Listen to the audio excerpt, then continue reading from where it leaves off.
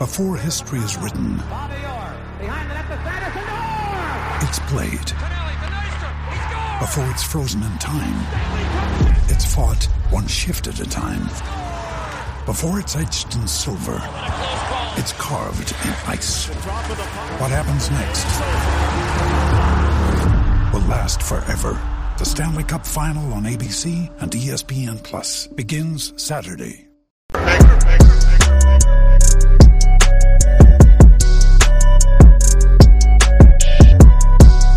I'm back. Rudrance for our Black and White Network. Well, I saw this and it just kind of made me sad. This is a place that I've been to more than a couple times in my life, Jazz Fest and other things over the course of the years. But we kind of knew it was headed there because of police issues and Democratic mayor leadership. Lori Lightfoot, I mean, my God, just the list goes on and on. It's Democratic radical mayors, generally speaking, funded by Soros, and I'm sure if we can't show they're funded by Soros, he's probably a Soros laying in the weeds somewhere, let's put it that way. New Orleans is officially the new murder capital of the United States. Yep, it takes over the crown from St. Louis. The Big Easy took over St. Louis for the grim distinction of U.S. murder capital in the first half of 2022. New Orleans, plagued by low police staffing levels and morale, saw 41 murders per 100,000 people in the first 6 months of the year, a 141% increase over 2019, according to an analysis by the Wall Street Journal. The murder rate is nearly 4 times that of Chicago and nearly 20 times the rate of New York City. Wow, it's just crazy as hell. Quote, the criminals are more bolder and they're more brazen. Of course they are, because nobody cares about the police down there except the police. New Orleans Police Superintendent Sean Ferguson told the newspaper, quote, they do not believe they will face any consequences for their actions. Imagine that. Their journal broke down numbers provided by major cities' chiefs associations and the city's own Metropolitan Crime Commission. In addition to homicides, shootings are up 100% over 2019. Carjackings spiked 210%, and armed robberies have risen 25%, data shows. The 2019 numbers are from the FBI's most recent uniform crime report. Wow. Unbelievable. Unbelievable. This says right here, the Rational Walk, I lived in NOLA for 3+ years in the late 2010s through the first 6 months of the pandemic and never felt unsafe. Uptown, Garden District, Central Business District, French Quarter, at any time of the day. Great city, nice people, sad to read about the decline. That's the Wall Street Journal, by the way. Last year, St. Louis was the nation's murder capital with 61 per 100,000 for a full year, according to a study by Rochester Institute of Technology. In New Orleans, on pace for 82 murders per 100,000, Louisiana City will easily eclipse St. Louis this year.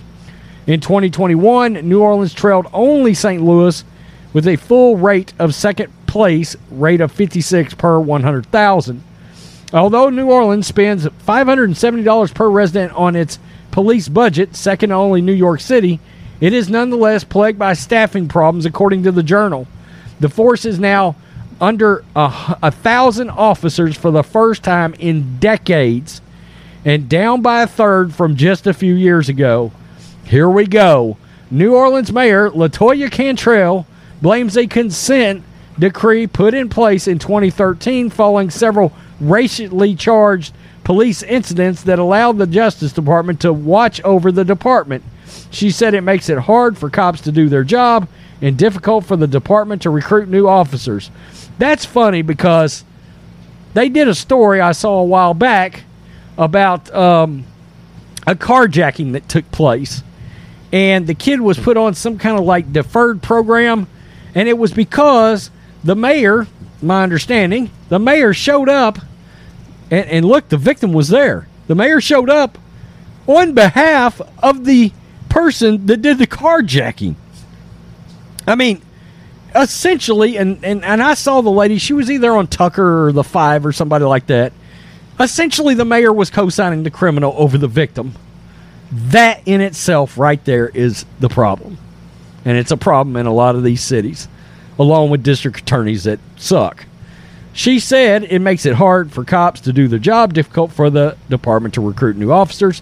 Approximately 100 officers are retiring or resigning each year, City Council President Helena Marino said in July. Quote, you cannot operate a department that's made for roughly 1,400 officers when it is less than 1,000. I saw a cop the other day said he logged in, and there was like one officer on duty and like 30 calls waiting or something ridiculous. It was nuts.